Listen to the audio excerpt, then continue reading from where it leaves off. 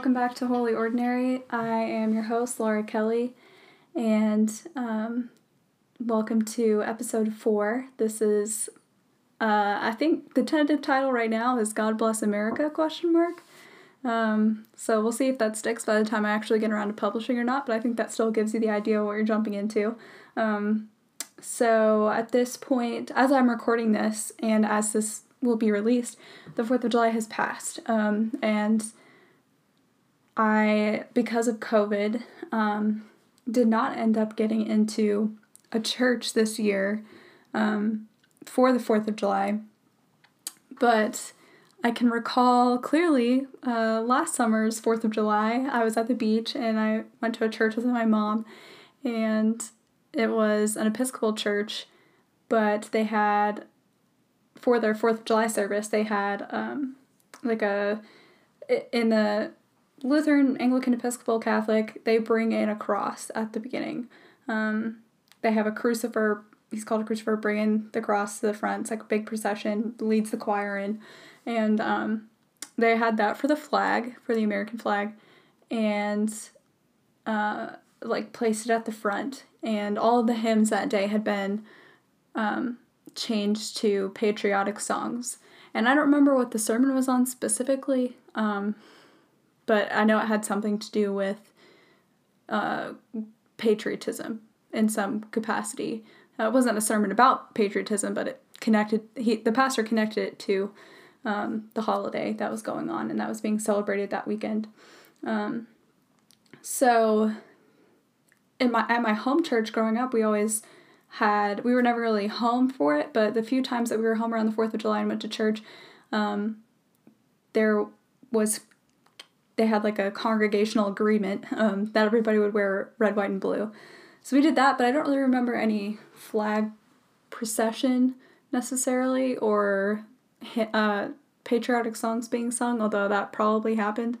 But anyways, that just got me thinking about, what's going on with that? What's up with why we do those things? I remember my freshman year of college, one of the popular churches around here, I went with my friend for, I want to say it was Labor Day, and there was a huge flag. It was like a stage, and the flag was hanging behind the stage, so that it was like the backdrop for the band, which I was like so surprised to see that, but it was, to commemorate the holiday, and I don't think they did anything necessarily patriotic, but it was just kind of there, like, as a reminder and on display. I think they had they asked the veterans to stand up and they applauded them. So anyways, all of that got me thinking about, patriotism. And there's been a lot of interesting debates on all areas of the subject. Obviously, there's some spiritual groups like Jehovah's Witnesses don't take oaths. Most Anabaptists don't take oaths, so stuff like the Pledge of Allegiance, especially for those kids who are growing up in school where the pledge is said every day, that's become even a court controversy, because apparently kids didn't used to have to say, or kids were used to be required to say the pledge and lead the pledge. Now it's teachers, at least for me growing up, it was teachers that led the pledge. And so for certain spiritual groups, that's the case. For others, there hasn't really been like a problem for most evangelicals saying the pledge. I know that there's also been controversy about with atheists or people who are of non-Christian, even non-monotheistic faith, with the whole one nation under God clause in there, or phrase.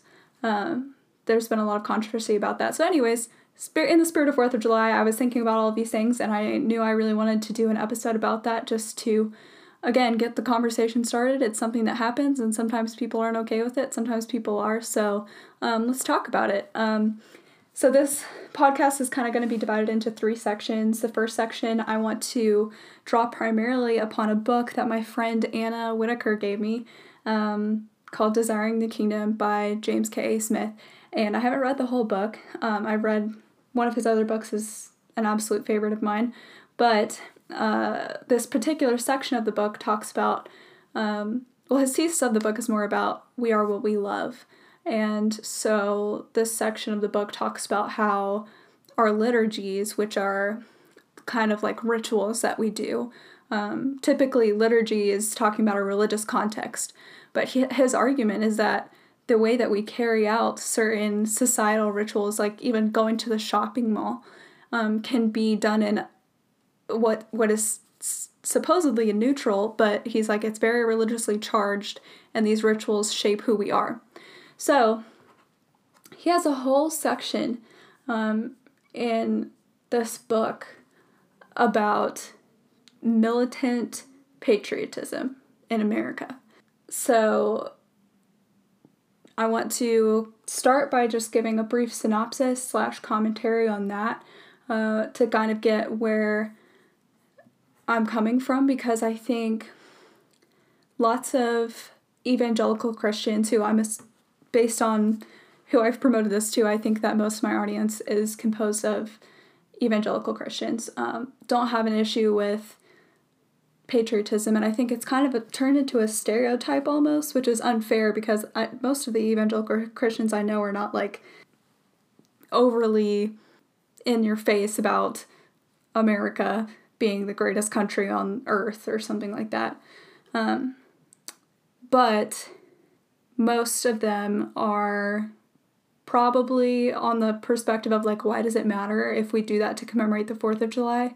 Or why does it matter if we do that to commemorate Labor Day in the church? Why does it matter if we have an American flag in the church permanently?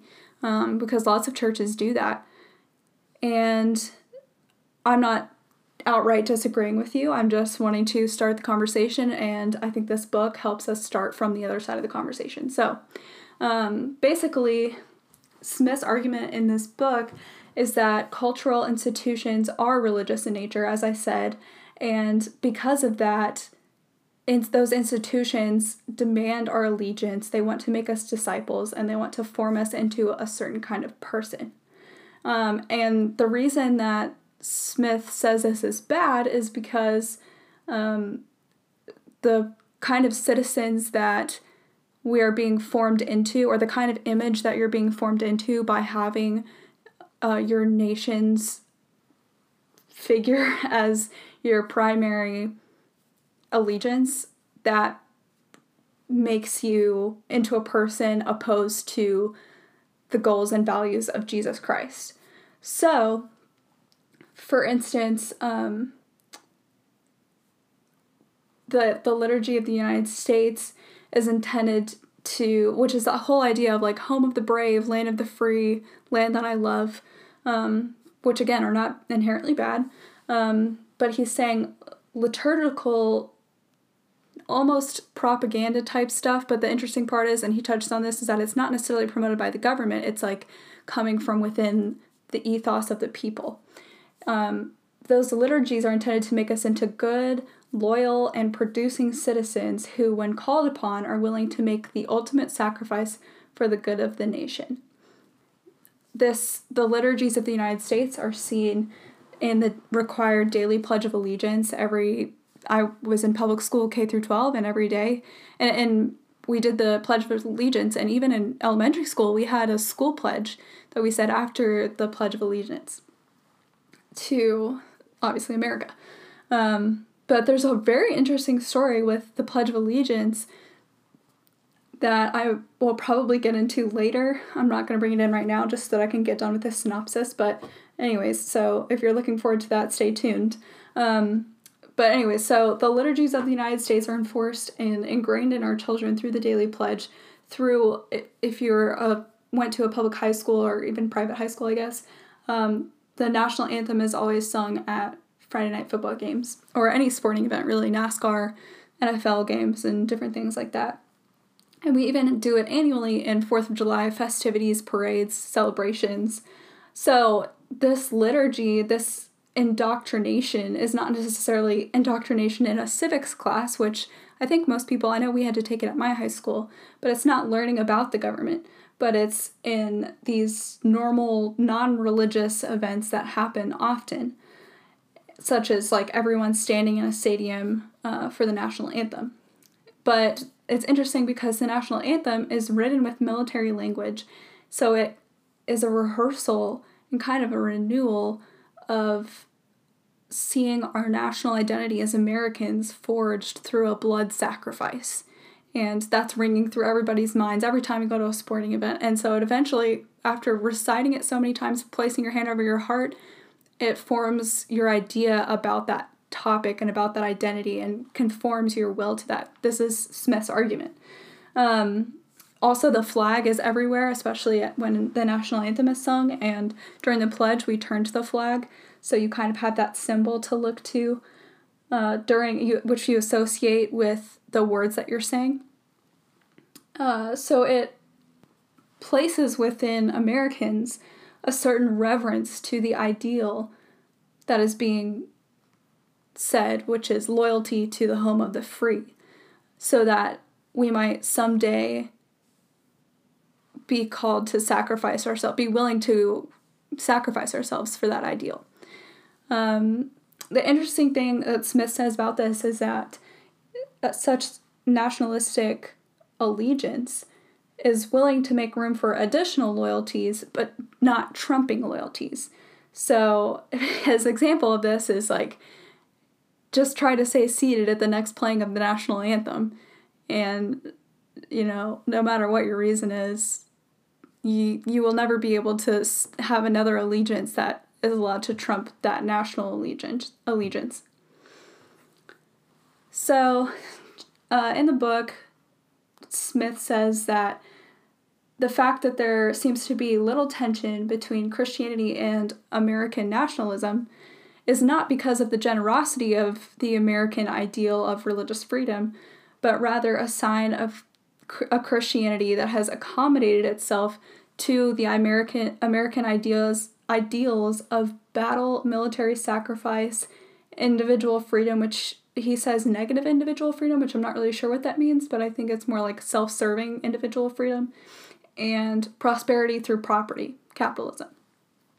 So that's why Smith is opposed to having an institution like American nationalism that demands our allegiance, because it's forming us into a person that it's forming our version of Christianity into an institution that looks more like in line with America's ideals, such as battle or military sacrifice, which he says is much different than Christian martyrdom. And he's saying that betrays what the picture of the kingdom of God is supposed to look like. So if our allegiance lies in something that doesn't match what is the kingdom of God, then why would we make that our ultimate allegiance, our primary allegiance? So somebody right now might be saying, well, you can still be a patriot and not have total allegiance. And I'm like, yeah, I totally agree with that. Amen. It just makes it more complicated when you have a flag or a permanent flag at the front of your sanctuary, or sing those battle hymns in your church on the 4th of July. Just creates a little bit more tension if you view it that way. But again, he says that there's no perceived tension because our liturgies have become so shaped within our imagination and so trumped by American liturgy that it turns more into the American gospel rather than the gospel. So kind of shifting gears here back to the pledge. The Pledge of Allegiance is not to God. The Pledge of Allegiance is to the flag and the republic for which it stands. So that's not, you're still not claiming allegiance to God just by saying one nation under God. It's honestly really interesting, the story of the pledge. Like I said earlier, I guess I'll get into that now. Also, there's a short podcast on this about the Pledge of Allegiance and the history of the Pledge of Allegiance on Stuff You Should Know. That's another podcast. It's by How Stuff Works. Super interesting. The guys are kind of funny, so you should check it out. But yeah, the pledge didn't originally include under God. It was added in the 50s, I believe, by a man named Reverend Doherty, and he was an immigrant, but he said to omit the words "under God" in the Pledge of Allegiance would be to omit the definitive factor in the American way of life. He said, if you deny the Christian ethic, you fall short of the American ideal of life. So then Eisenhower was at this sermon that this guy gave, and Eisenhower was like, yeah, okay, and then signed it off. So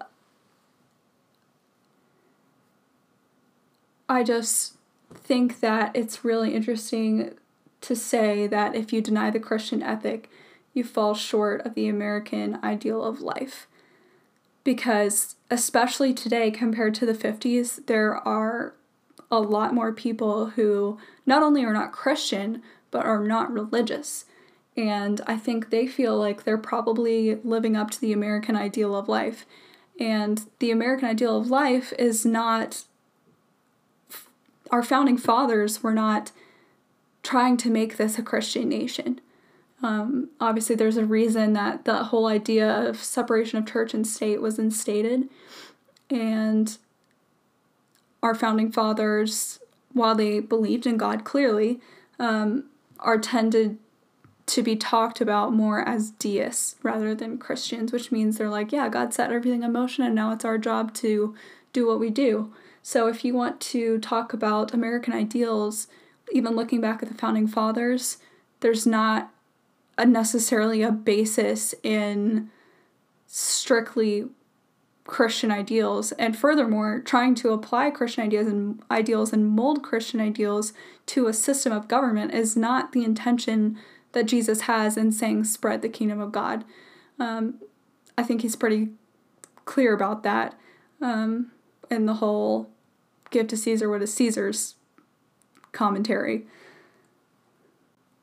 Again, with the pledge, it's interesting for if you're on the idea that the pledges says God, so it should be, and it talks about Christian ideals, like justice. Well, even the sentence about liberty and justice, it says that our nation with liberty and justice for all, assuming that it had already liberty and justice within its nation. But that assumes that at the time that the pledge was written, which was in the 1890s originally, America was already at its highest point of providing that to its people. But if you know history, that's before the age of children's rights, and the Jim Crow South is on the rise, and there's lots of injustice and disparity. Women can't vote, and I don't think that's a demonstration of liberty and justice. So I think that with the pledge, if you're saying that a Christian ideal is being upheld, it's kind of talking in there like, we've already achieved liberty and justice, but clearly in the kingdom of God hasn't come yet. How could we have complete liberty and complete justice? And furthermore, I don't think anybody would say, yeah, we're a country with full liberty and justice available for anybody who walks in, regardless of what side of the political spectrum you're on. I think everybody would agree there's always room for improvement. So I just think that's an interesting phrase that was included within the pledge. And again, that's something to think about just as you're thinking about, why do I recite this thing before a town council meeting or whatever, and just think more fully about what you're really saying. But anyways, to finish up Smith's summary, his idea is that what begins as a stated commitment, I pledge allegiance to the flag, becomes a functional commitment and shapes our loyalties and our actions through repetition of the pledge. So he says, again, yeah, there are good reasons to worry because the ideals of the Republic of America are antithetical, that's his word, to some of the defining ideals of the people of God. Because we're called to imitate a suffering Savior who was executed at the hands of military power. So, again, just something to think about. He also says this liturgy is reinforced through movies like The Patriot, patriotic TV and movies, stuff like that. He talks about how there's a guy named Mao who says, within reason, patriotic affection is natural. So this is kind of opposing Smith. But then Smith responds by saying, but can there be a natural affection for an artificial reality? If there was ever something like a natural fatherland, the modern nation state is a long way from such a reality. And there he's talking about how we have such a melting pot of people. How could we have a natural fatherland here? Like, this is stimulated by immigration and slaves being brought over, people migrating, all those different things. So that it's not really saying, he's not really saying that America is a natural reality. And then Smith kind of closes off that rebuttal to that idea by quoting Augustine, who says, they live in their own countries, but only as non-residents. He's talking about Christians. They participate in everything as citizens, but endure everything as foreigners. Every foreign country is their fatherland, and every fatherland is foreign. And that's kind of where Smith ends, saying, like, yeah, you can still live there and participate in government, participate in politics, but you participate in it as a foreigner to that country, because that's not your true home, that's not your true identity. So again, that's just something to think about when you're forming your ideas about patriotism and the extent to which it should be present in church, where the kingdom of God, our primary identity, is supposed to be being expressed.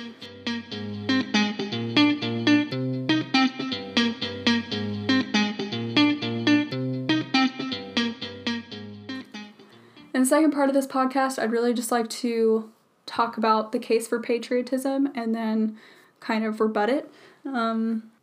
So to me, an interesting thing about the case for patriotism from a Christian perspective is that it's always riddled with caveats, which is not a bad thing. And I think a lot of where those caveats come from is discussion of patriotism turning into an idol. And Christians place caveats saying, like, you should be proud of your country, you should love your country, you should be a patriot, you should endorse patriotism, celebrate the 4th of July, but just don't let your allegiance to the United States come before your allegiance to God. With those caveats, I feel like that's pretty clear and simple. However, I think that you can still dig deeper than that, at least to think about it. If you land back at that place with just those caveats of don't let it turn into an idol, that's perfectly fine. I read an article by this guy named Mark Melton, and he has made this case using the backup of C.S. Lewis and Tim Keller. And basically, in quoting Lewis, he talks about Lewis's case for patriotism as love of home. Lewis talks about loving the smell of where you grew up, of tea and of trains and acquaintances from where you grew up, and loving that. And he says in that you can't stop loving home just because your home has faults. Translating that, Melton makes the argument that you can't not be patriotic just because America has faults. But in response to that, I would say, even though Melton brings up good points, he brings up good points throughout the article, as I'll get to those, and he tries to have a balanced view on the topic, I would respond to that argument by saying that love of home does not have to equate in the kind of American nationalism that we see today. I loved my childhood, and I loved growing up where I grew up for the most part, the experiences I had, the smell of my home, and I loved living in a place, America, with religious freedom and voting rights, and all of the things that we have because of people's sacrifices and ingenuity. But my issue is indoctrination of devotion to the entity which provides those things. So, for example, let's say I have a mentor, and I might love that mentor and feel the urge to protect that mentor when adversity strikes her.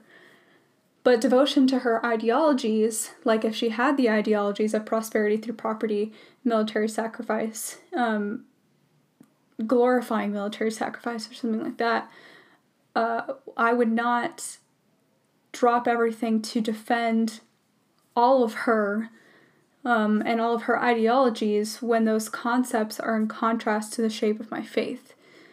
I just can't do that. So why would I devote myself and pledge allegiance to that mentor, whether verbally or not, strictly, no strings attached type thing? So Melton then goes on to quote a guy named Tim Keller. And Keller has made this argument saying that you don't, even though you become a Christian, you don't stop being an American. Your race and your nation that you are from or that you live in, just don't define you as fully now that you're a Christian. And he also says, in his argument, at least that Melton quoted, is that Jesus even maintained his love of Jerusalem and his Jewish identity while he was on earth. So, again, I get where he's coming from. But to Keller's point, I would say that I agree with Augustine. We don't stop being citizens of our nations, but we're also called to be foreigners and those devoted and in allegiance to a kingdom other than ours, and a kingdom and a people of other nations. Furthermore, to the Jesus point, I think it's important to bring up that as Jesus is before Pilate, he kind of pulls rank. Pilate says to Jesus, "Are you the king of the Jews?" And Jesus says, "Do you say this of your own accord, or did others say it to you about me?" In response, Pilate says, "Am I a Jew?" I can just picture that. What do I look like, a Jew?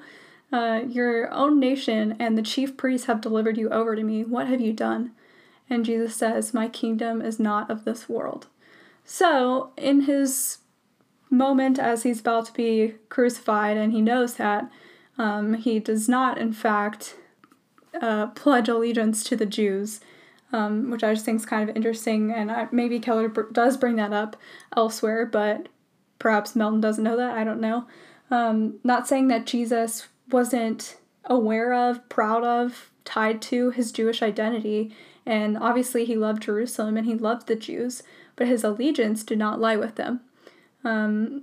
Again, Jesus plays a little different role than we do in the kingdom of God, so perhaps his kind of being like, I belong to another kingdom, is because he's, head of that kingdom, but we are said to be citizens of heaven as humans, so it's still just a thought that take that into account when you're about to die on the hill of being an American patriot. Again, I feel like this has been kind of critical. I just want to make clear that I truly love our country and our home. It's beautiful, and a lot of beautiful people have died so that I could have the platform to share this opinion. The opinion that I'm promoting is that you can love America and not have to pledge your allegiance to her. So, with that, I want to shift into the third segment of this podcast episode and talk a little bit about America and the church.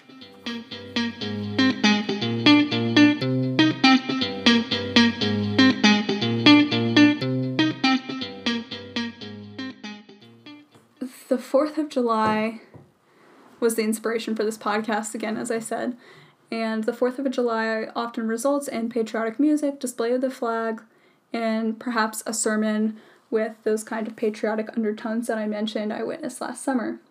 But even as we were celebrating the signing of the Declaration of the Independence in 1776, we can't forget that that document we're celebrating that says all men are created equal also includes a description of Native people as merciless Indian savages. Obviously, the Declaration of Independence did a lot of things. It separated us, declared us separate from Britain, brought on the battle for independence. We won, new country born, a country born with ideals of freedom and constitution and representation, democracy. And I think, subjectively, seeing far away, I think those are good things. And I wore red, white, and blue on the 4th of July. But as proud as we are of this country, we can't forget, and as proud as we are of our forefathers for declaring those freedoms for us, we can't forget that that document that we celebrate for making us free didn't free all peoples. So when you have a celebration of that in your church, remember the minority member or the immigrant that you might have in your church, because they might feel a little differently about that. And if your goal as a church is to bring people into participation of the kingdom of God, perhaps you should not bash them over the head with participation in the American identity as much. So again, even taking that further, like in Genesis, it says that God created humanity in God's image. In the divine image, God created male and female. And that's clearly not what Thomas Jefferson is promoting when he says all men are created equal. So that's just something to think about as you are perhaps celebrating the 4th of July next year. Moving on to the flag, there's a complicated history as to how American flags became somewhat of a staple in our churches throughout America. Prior to World War I, not many churches displayed the American flag. At least there's not a lot of record about it, as far as I can tell. But during World War I, many churches began to display American flags because it was a way to test the loyalty of immigrants. So immigrants that would come over from Europe would establish their churches and have their own pastors, and a way of testing their loyalty to America was if they were displaying American flags. So it's not like outright patriotism, like, yes, we're excited, but it's more just like, hey, please don't raid our church. After the film in the 1920s of Birth of a Nation, the KKK experienced a revival, basically. And as most people know, they were acting extremely bigoted towards Black and immigrant communities, and the American flag was used as their primary promotional symbol for their organization. So, in an effort to recruit more people, they visited a lot of churches and began to distribute Bibles alongside American flags. So that's how a lot of American flags ended up in churches, or how it became a symbol kind of normalized within the church. So as that began to happen, more churches incorporated flags, and also with World War II, so like World War I ended, 1920s, KKK boom of flags in churches, and then World War II, people began integrating flags as a way to honor those fighting in the war across the seas. So, which is not necessarily inherently a bad thing, it's just, again, it's not a symbol of patriotism, it's a symbol of remembrance for those who are fighting. So patriotism and Christianity continued to soar in post-World War II America, and that's when Eisenhower added under God, and as a result, people bought more flags, churches bought more flags.